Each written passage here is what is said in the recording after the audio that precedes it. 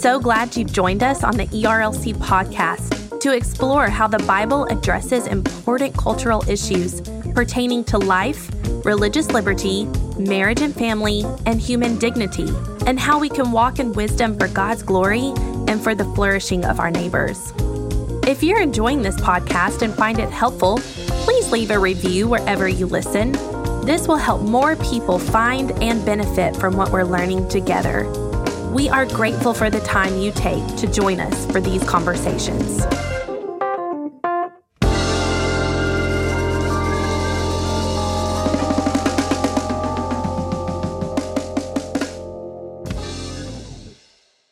You're listening to the ERLC podcast.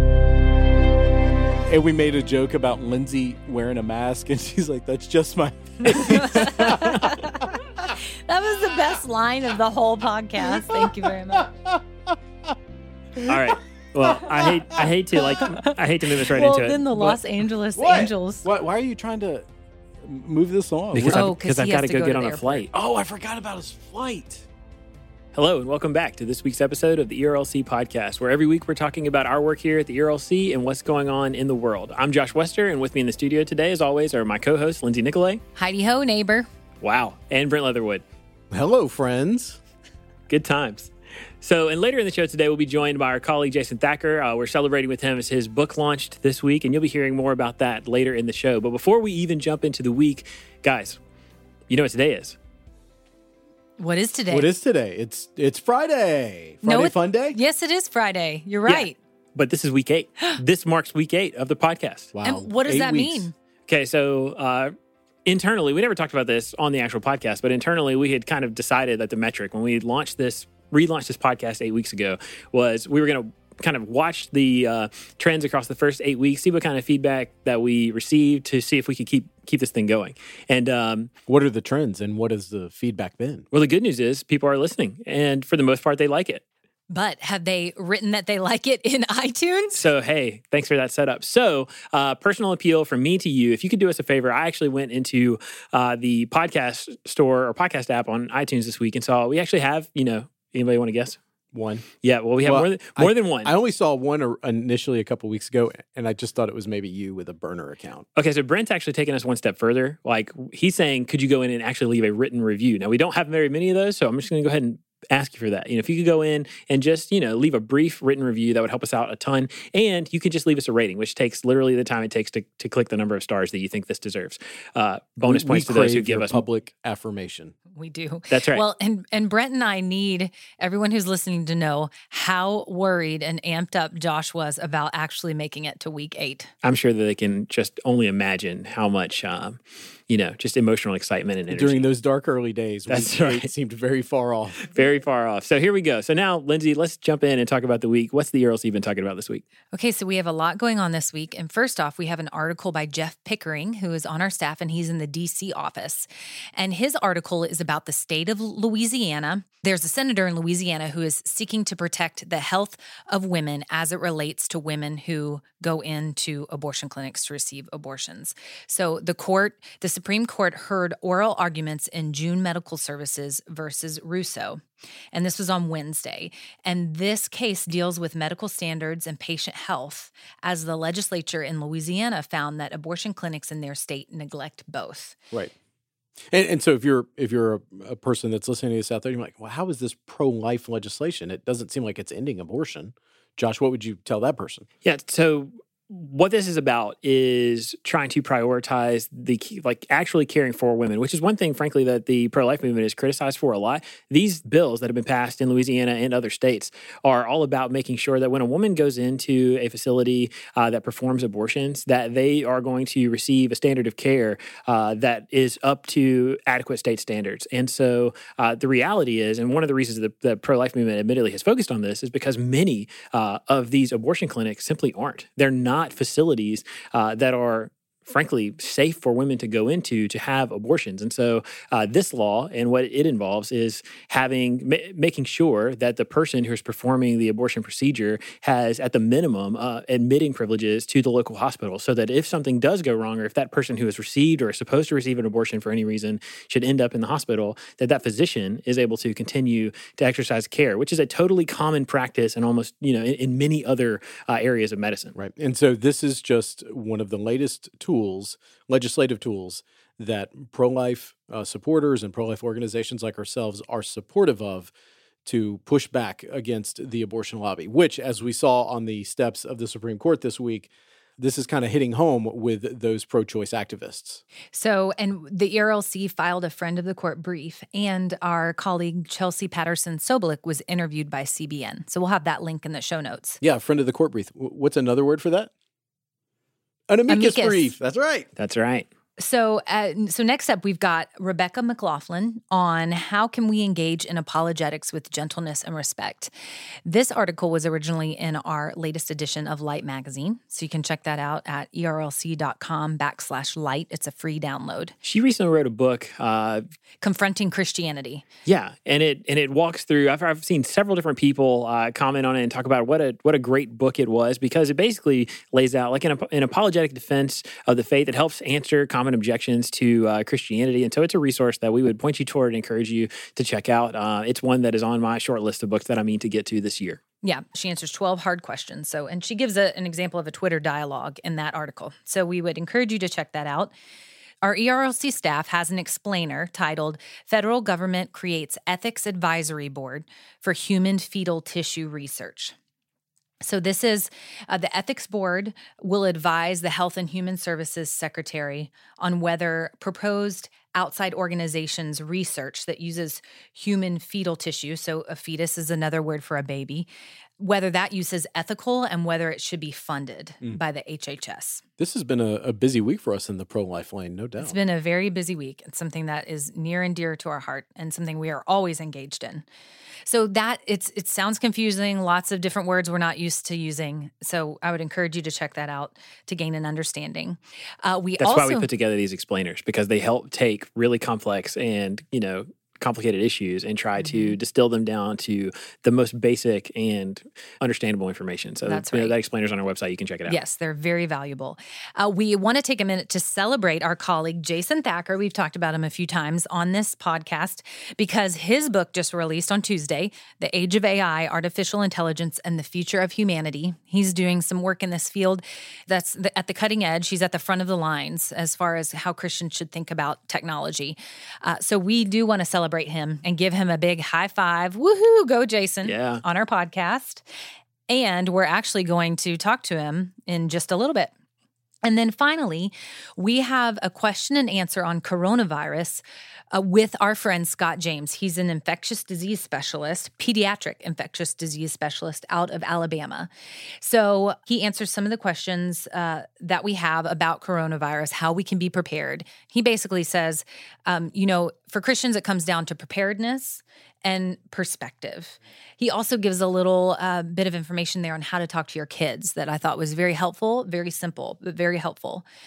So that and a bunch of other things that we've got online is what's happening on erlc.com this week. Thanks, Lindsay. So we're going to stick with the theme of coronavirus as we move into our culture section for the week. So Brent, why don't you tell us what you've been paying attention to there? Yeah, so it seems like for nearly all of our 8-week run here that coronavirus has been a topic of conversation in our culture section. Yes, thus far it's just evident that coronavirus is coextensive with the existence of the relaunched ERLC podcast. We're going to hope that it's not also coterminous with the ERLC podcast. Maybe that was just our purpose, to help inform our listeners about coronavirus. Yeah, hopefully we will solve coronavirus during the life of this podcast. So, all right, a few things to touch on around the SBC and around culture broadly. So our International Mission Board formed a coronavirus task force. Obviously, we've got missionaries who are on the field throughout the world. Thousands of missionaries all over the world. That's right. And so we need to know how to help folks that are in those situations. And so be praying for IMB to have wisdom and this task force to be able to come up with the answers that they need. Elsewhere, California and Florida, both of those states declared a state of emergency because of the coronavirus. And earlier this week, the United States Surgeon General told people, quit buying masks. Why is that? That sounds like something that's so counterintuitive, but the truth is that, and this is important for people to know, so the masks will not prevent you from contracting coronavirus, which is why you don't need to buy them as preventative measures. Right. They can help you contain the virus if you already have it. It will keep you from spreading the virus. So if you don't have coronavirus and you're thinking through what to stockpile, you don't need the masks. Lindsay, why are you wearing a mask? That's just my normal face, Brent. Thanks a lot. Did you guys see, by the way, any of the cruise pictures online? Because, obviously it's unfortunate. It's affected people on cruise ships, but there are memes going around of people who basically have like this, either sunburn or a tan line that is like the mask cut out because they've been on the cruise ship, which is a total joke, by the way. But and like you said, it's touching all different parts of culture. So South by Southwest, a major conference and event that's coming up in Austin, Texas. A number of big names, Facebook, Google, are pulling folks out because they don't want to be a part of those gatherings right now and send workers there. The new James Bond film, it was supposed to premiere in just a few weeks. It's actually been now pushed back to November. Because it was going to premiere where? Because it was supposed to be premiered on March 31st in London, and the United Kingdom's government is now trying to dissuade big, large public gatherings. And so they've pushed it back to November. So that's just the newest bit of information there. And then we just learned this week that Tennessee, right here at home, got its first confirmed case of coronavirus, joining 17 other states. So there's now 18 states across the country with a confirmed coronavirus case. Yeah, and that case in Tennessee was in Williamson County, which is where Lindsay and I live, and is the neighboring county to where Brent lives. So it's something that we're obviously paying a lot of attention to. Keeping our eyes on. Mm-hmm. But the governor, he seems to be on top of it. He had formed a task force this very week, actually. And so he was remarking at the press conference that he feels Tennessee is one of the most prepared states for this.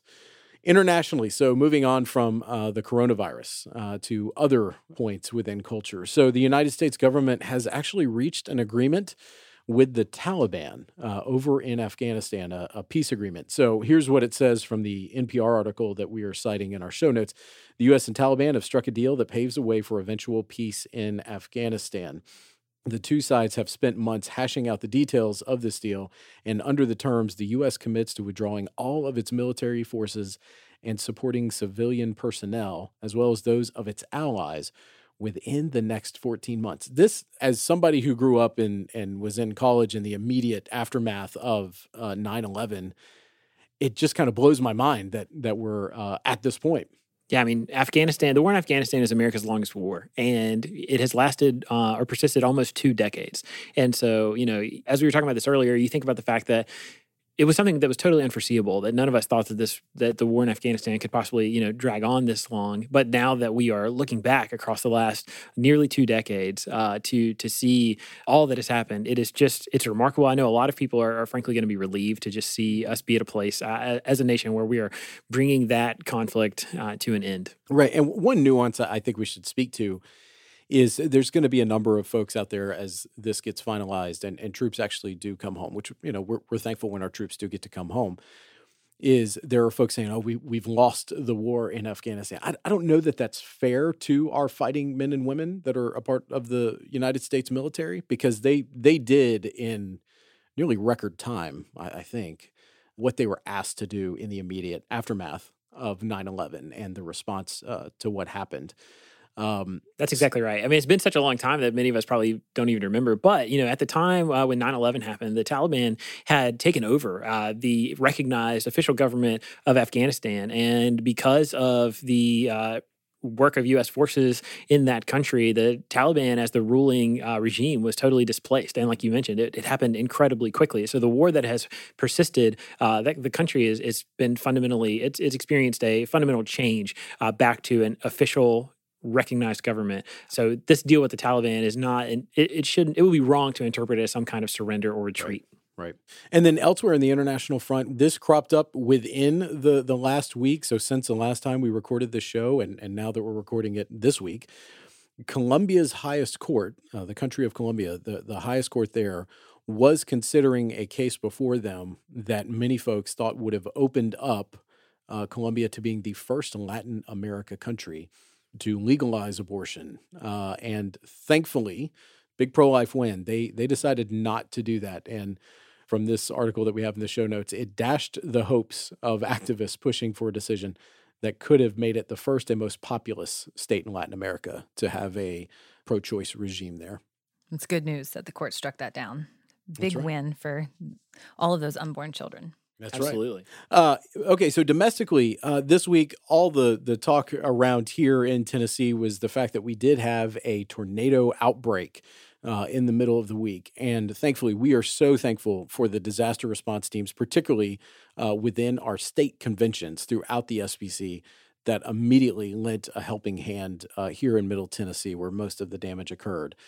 Disaster relief teams, not just from the Tennessee Baptist Mission Board, but from North Carolina, Alabama, and New Jersey, were among some of those offering help to Tennesseans that had been affected by the storms. Yeah, these stories are heartbreaking. They're so heartbreaking, especially out of Putnam County.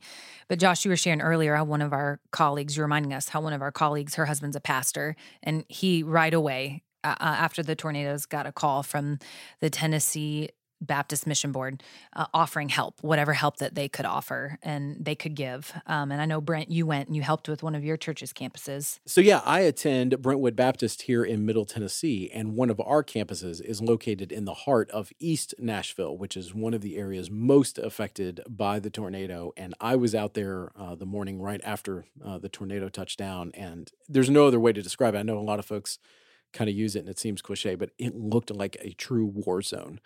And so there's a lot of rebuilding that has to go on throughout Middle Tennessee. And we shouldn't forget folks on the north side of Nashville or folks over in Putnam County where the vast majority of deaths from the storm occurred. It was a sobering moment for sure. Yeah, I mean, it's kind of because in the age of social media, watching these natural disasters take place and all of the wreckage that they leave behind, it's just kind of it's a part of the fabric of American life now. It's a thing that we do. But, for all of us living here in the Nashville area and then having this happen so close to us, it really has been devastating. It has been difficult. The stories that we're hearing, people that we know that were personally affected, and being able to see the damage with our own eyes, even as we're just living our lives here. But I've also been so heartened by the incredible response from all the people who have already taken time to volunteer, offers to help. And we know that Nashville, Middle Tennessee, there's going to be a huge effort to rebuild and to recover from these devastating storms. A few things that we are really thankful for is the cooperative program, the program that funds SBC entities because of the sacrificial giving of our Southern Baptist churches. It remains slightly ahead of last year's giving. So thank you, fellow Southern Baptists, for what you allow us to do through your giving, whether it's putting missionaries on the field or allowing us at the RLC to speak in the public square. We are really thankful that the giving of this year is outpacing last year. Similarly, Bryant Wright was named the new president of Send Relief. So if you remember a couple weeks ago, this announcement was made during the executive committee trustee meetings. So the IMB and the North American Mission Board have come together under the umbrella of Send Relief and make sure that these two entities can collaborate on national and international compassion ministries.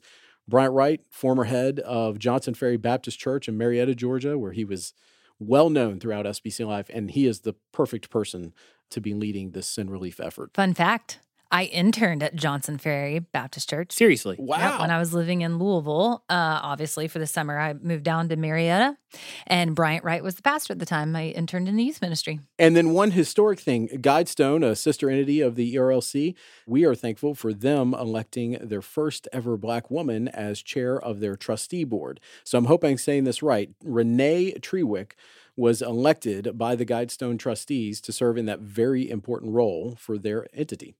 So what, for listeners who might not know, and actually as a brush up for me, what is Guidestone? So Guidestone is, it used to be called just the annuity board, but basically what they handle are they used to handle like solely like retirement for pastors and SBC ministry staff, but they've actually expanded all of that. So they handle not just the retirement accounts, but they also provide medical insurance for many people in Southern Baptist life, pastors, church staff, and even folks that work at the entities. Guidestone is where we turn to get our health insurance. So it's an incredibly important part of Southern Baptist life, and we're obviously super grateful for Guidestone and the good work that they do.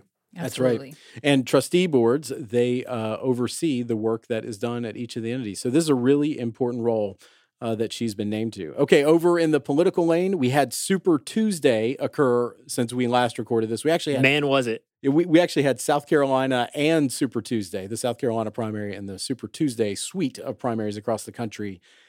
And man, it's just completely reshaped this entire race for the Democratic nomination for president. It's crazy. You think about, we were talking about this just a week ago, and everything has changed since the last time that we recorded this podcast. I mean, in terms of what we were expecting, it has just been an unbelievable week. Y'all are political junkies. So is a Biden comeback something that y'all saw coming or no? Honestly, based on historical precedents, I didn't. We did have a few members of the team, though, that did think that once we got past South Carolina, that could happen. So credit to them. But no, I honestly think that what we've seen is a bit unprecedented. It's certainly unprecedented. And I mean, it's just, honestly, it's unbelievable. It's not just unprecedented, it's unbelievable because, Joe Biden comes into South Carolina. He went into the South Carolina debate and he was obviously fighting for his political life. I mean, he was, somebody had said, one of the political commentators I was listening to said that prior to that, they had sat with Joe Biden and it sounded like they were attending his political wake, that his career, his long and storied career was just over. But then in South Carolina, he comes fighting back. He not only does well in the debate, but then he overwhelmingly wins the South Carolina primary. And so then there's all this speculation of, is it still too little too late in terms of what it could happen on Super Tuesday where 14 states voted? And he won 10 of the 14, which is just catapulted him into the pole position in the Democratic race. Yeah, I mean, so anyway, I'm still stunned by all that we have seen. And so Joe Biden goes from being, fighting for his political life to being the clear front runner to win the Democratic nomination. And so next week we have Big Tuesday, as some people have taken to call it, where we'll see 6 states vote. But then the rest of this month is going to be really consequential in terms of the states that are voting and delegates coming in. And so for the folks keeping track at home, it now is effectively a 2-person race with former Vice President Joe Biden and U.S. Senator from Vermont, Bernie Sanders, vying for the nomination. With all due respect to Congresswoman Tulsi Gabbard, it's probably between those two leaders. And the rest of the field has been cleared out. I mean, we've seen this week all of the other top contenders for the nomination have bowed out of the race. That's exactly right. Beyond politics, the stock market has just been on a wild ride. At one point earlier this week, it had erased all of the gains that had been seen in the stock market from 2020 and was eating into the gains in 2019. And then later in the week, it had a 1,200-point gain. So it's just a wild ride right now, and different analysts are pointing to different things, whether it is the actual race for president on the Democratic side affecting it, or the response to coronavirus and the fact that it's essentially shutting down China. It's something that a lot of people are paying attention to. Okay, and then finally, we've got this note from what happened in, was it Ohio? Right? Well, so this was an Ohio account. It was a satirical Twitter account that posted about this Ed Sheeran impersonator. And we need you to know, listeners, that Brent did not know who Ed Sheeran was. So he's apparently been living under a rock. But this guy who... That's why he's our culture guy. Exactly. who, at least it's not classic pop. country. It's like not classic pop country, culture. So, yeah. Well, it was saying that this guy was going into churches and he was playing and doing music for $35 and a sandwich. And they asked the pastor, well, why would you think that Ed Sheeran would play for that? And he said, well, I just thought he fell on hard times. But people don't look at their sources. And so it just went viral. That Thursday after it had been shared, it had 40,000 retweets or something. So people are hilarious. What I love are two things. A, the story is just hilarious. But B, my question wasn't necessarily meant for you to take over the entire culture section. I had to take over the pop culture section. You just took it. You ran with it. You ran with it. I have to get my words in while I can because y'all like to talk a lot. So just to sum all this up, there is not actually an Ed Sheeran impersonator Right. playing shows in churches in Ohio somewhere For $35 in a sandwich. So. All right, so that's a great way to end our culture section. So, Lindsay, Josh, that's your look at This Week in Culture.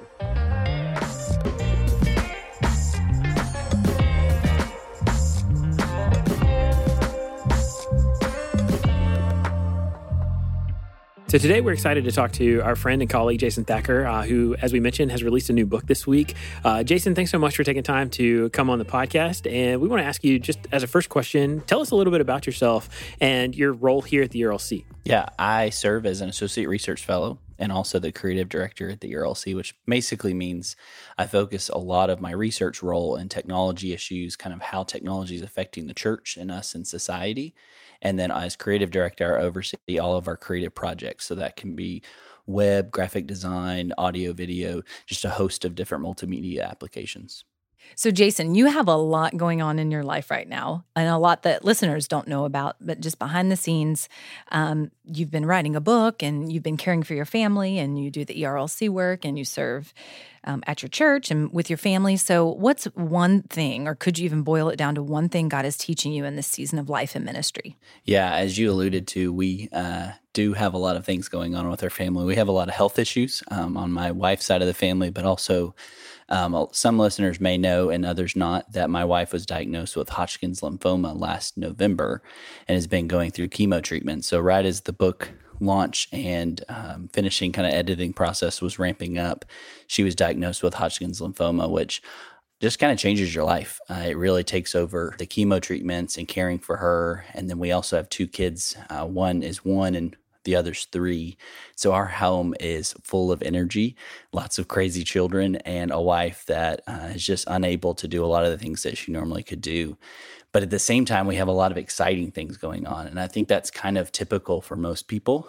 You have some exciting things, but also some hard things going on. And so while it's been a dark season, kind of the one thing I think the Lord has been teaching me is that He's sufficient and that He is good. So even in the midst of the dark seasons, but also in the midst of the good seasons, it's just remembering His faithful presence. For me, even in the dark season is just remembering He's there, but even in the good stuff that's going on is remembering that He's the one who ordained that and is sovereignly over those things and has given those gifts to us. And so just kind of having that balanced view and having our trust and peace in Christ has been one thing that's really stood out to us in this season. Jason, as you've been talking with a number of folks out there who might be apprehensive about advances in the technological world. You've actually been interacting with a number of folks who on a daily basis are working in the tech field. And I'm just interested, as you've been interacting with those folks, what are the things that they are paying attention to in culture right now? Yeah, so especially in the tech space, some of the most popular and kind of well-known discussions that are going on kind of revolve around ethics, which is a lot of what we do at the ERLC, is applying the gospel to all of life. And part of that is the intersection between technology and society.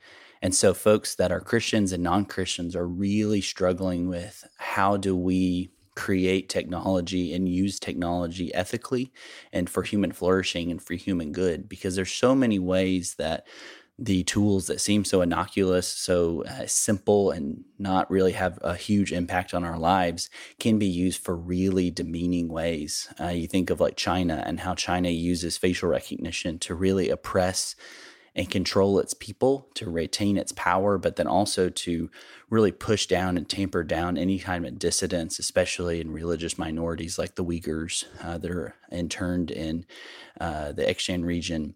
And so for us, it's kind of like, how do we portray and how do we think through the best ways to use technology? And so that's a lot of what I focus my work in. And I've noticed that the human dignity-centered approach that we take to the ERLC on all the issues, saying that we're pro-life from the baby in the womb to the dying woman on her last days, is saying all life has value. All life has value and dignity and worth because they're created in God's image.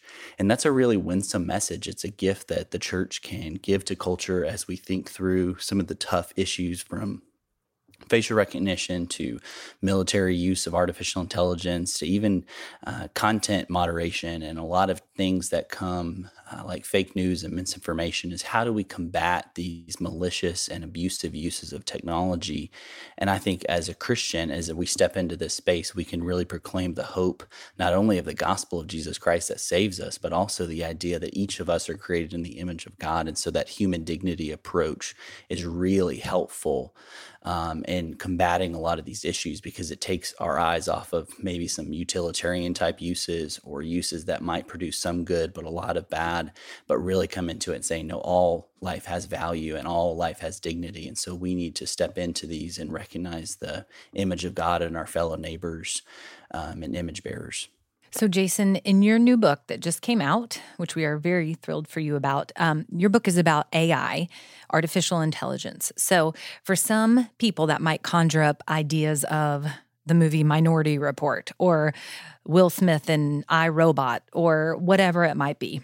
So can you explain to listeners, just give an overview of what your book is about and really how AI meets us in our day-to-day life?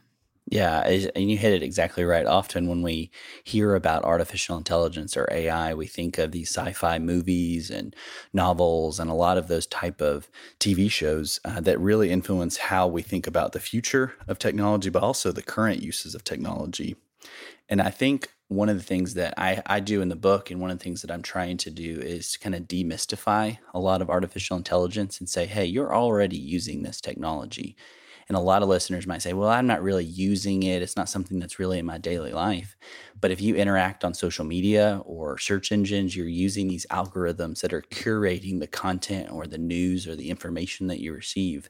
I mean, even within a foot of me right now is my cell phone that's equipped with so many smart features. That's just another way to say that it's empowered by artificial intelligence, a smart thermostat or a smartphone or a smart watch. So we're using these technologies every day and often not seeing how they're impacting us, not only in how we view ourselves, but also how we interact in our families and our jobs. And so as we see these headlines after headlines coming of predictions of massive job loss or automation or the impact of self-driving cars, or even thinking through issues of facial recognition or military use of these technologies, the stakes are high. And I think as Christians, we need to realize that there's nothing short of human dignity at stake in a lot of these conversations. And that's because some of the worldviews that are driving artificial intelligence, of those that are creating it, not all, but some, come from a very materialistic worldview, which basically means that everything in our life is reducible down to matter. It's reducible down to the atoms. There's nothing spiritual. It's all physical. And what that means is a very hopeless future. Their idea, there isn't a God. There's nothing really unique about us as human beings. And so we one day might even create these kind of robots that take over the world, but much less we're creating these technologies that can be used to demean fellow image bearers. And as Christians, we come and say, no, that's not the way we are thinking about who God is, who we are, and also how to best use technology. So that's what I really try to do in the book, is showing how we're already using artificial intelligence in the many ways that it can be used for really good things. I'm very hopeful about the future of artificial intelligence, but we have to be. So yeah, Lindsay mentioned a couple movies. You know, when I think of AI, I think of Terminator. But let's actually just pick up right where you were.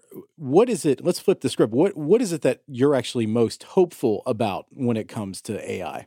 Yeah, I really believe that artificial intelligence can be embraced not only by the church, but also the wider culture, to recognize the dignity and value of every human being. Often, these tools can be misused and abused, but there's so many good applications through medicine, through work. All automation is not bad.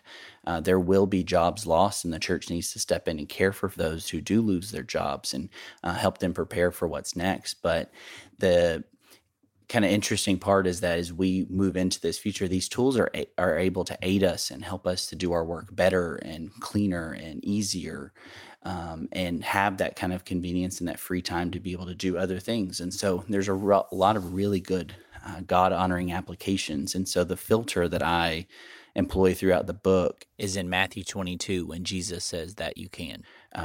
sum up the law into loving God with all your heart, mind, soul, and strength, and to love your neighbors yourself, and recognizing the dignity, value, and worth of every human being. So that's really what I focus on in the book.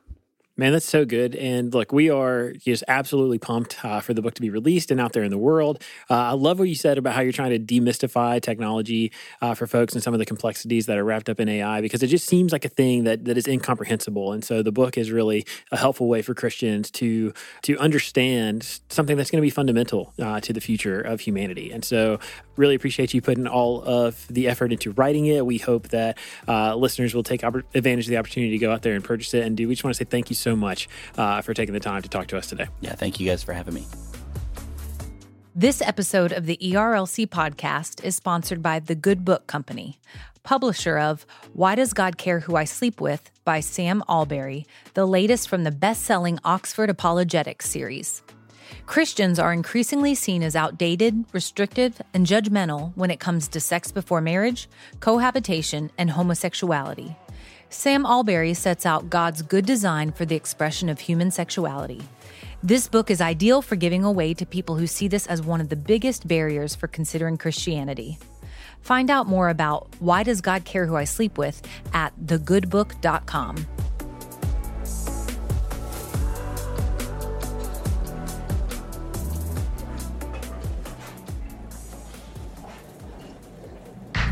So now it's time for the lunchroom, where every week we share with you the things we've been talking about with one another. For us at the ERLC, normally as we share in these conversations, we sit down in the lunchroom as we share meals together and we share what's on our mind. So Brent, what's on your mind this week? Yeah, so even though I may not be necessarily a big Ed Sheeran fan, I am a big baseball fan. And so this week, the Angels, the Major League Baseball team, the Angels, the Los Angeles Angels of Anaheim, I think that's their proper name. How many times can you say angels in one sentence, Brent?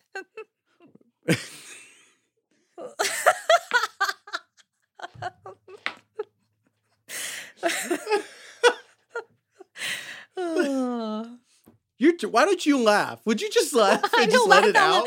People are okay with you laughing, Josh. Okay. The Los Angeles Angels of Anaheim, the Major League Baseball team in California, they tweeted out a video of all-star perennial MVP candidate Mike Trout at Topgolf, which is a place you go. Essentially, it's a driving range, but it's kind of gamified. And they took this video of him absolutely pulverizing this golf ball. I mean, it just went off into the distance. And if you just like random feats of strength and talent, that's all this is. It was amazing. We'll link to it in the show notes. Oh, it's a really short video, but it is definitely worth it. In fact, I can't tell you how many times I've seen it because it really is amazing. And as a guy who's been at Topgolf, a number of times and has had not nearly that kind of success hitting a golf ball, it is really something to see.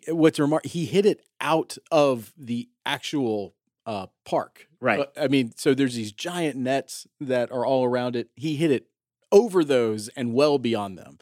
And even his fellow baseball players who were there with him were pretty amazed. Oh, it was just amazing. Lindsay, what's on your mind this week? Okay, so on my mind this week is a personal note. My daughter turned 1, which feels like such a milestone for a new parent. Happy birthday to Marion. And so we gave her sweets for the first time, basically a cupcake she had, and she just loved that. And so that was just a reminder of God's grace and goodness and kindness to me, because I waited for marriage and kids for a long time.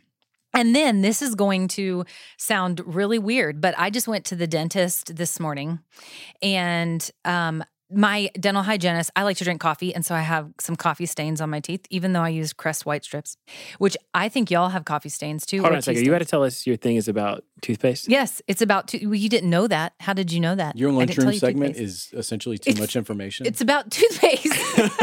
This is a great recommendation that is worth more than the Los Angeles Angels outfielder hitting top golf balls. But apparently, Arm & Hammer Advanced White Toothpaste will take coffee stains off of your teeth. So everyone should go out and buy it if you're coffee drinkers. Arm & Hammer, like the baking soda? Yes, because you need baking soda and peroxide to get those stains off of your teeth. All right. Crest white strips won't do it for you. Well, hey, folks, you heard it here. So Yeah, for my thing this week, I just want to share with you. So I just finished last night listening to the audiobook of The Boys in the Boat. And so I'm late to the party on this one. This book has been out for several years, and it's about an event that happened even longer ago than that. But it's actually about the 1936 Olympic rowing team, where the Olympics happened in Germany, right ahead of, just ahead of the outbreak of World War II. And I listened to the audiobook over several weeks, and it was just incredible. I've listened to several different audiobooks, and between the narrator, who is Edward Herman, who is just absolutely perfect to do this, it was just one of those things that from start to finish, it was just such an epic ride. It was so much fun. And so I just I want to encourage you, if you haven't listened to The Boys in the Boat, if you haven't read it, you should check out the audiobook. If you're an Audible subscriber, you can get it for a credit, and it is definitely worth your time. It quickly becomes the favorite book of those who I recommend it to. It is so good. Yeah, it's definitely the best audiobook that I have ever listened to. So each week before we end the episode, we want to leave you off with a helpful resource from the ERLC. So Lindsay, what's our ERLC resource this week? So in light of Jason's book releasing on artificial intelligence, and in light of all of the news, the pro-life news and advocacy that we are talking about this week, we have from our Evangelicals for Life conference a talk by Dr. Moore called A Human Voice, The Mystery of Life in an Age of Machines. So we're going to get to that clip in just a second, but we just want to say thanks so much for listening every single week. We appreciate you checking out the podcast and helping spread the word about it. We are really excited to have made it past week 8 and to be able to continue on into the future. So just one more time as a reminder, if you could help us out by going into your podcast app and leaving us a rating or a brief review, that would just help more people discover the podcast. And we'll be obviously paying attention to see if we can get those reviews and ratings in. So we really appreciate you helping us out. And for Brent and Lindsay and myself, we'll be back next week with more content. And of human beings treated as machines, in which everyone is longing for connectedness. We're the people who know connectedness can be good, but connectedness is not enough. We need communion. And in an era of machine where everyone's longing for effectiveness, effectiveness is fine, but effectiveness is not enough. We need mission. And in an era of machines where everyone's longing for information, information's okay, but we need more than information. We need a word. And not just an abstract word, but a word that has become flesh and dwelled among us, and we beheld his glory, glorious of the only begotten of the Father, full of grace and truth. And in an age of machines, we have to be the people who are able to speak with confidence to those who are in power. There is a God, and he sees you. And with mercy to those who are weak and forgotten and nearly invisible, to say Jesus loves you. And he gives all of that to us in a human voice. Jesus of Nazareth, Son of David.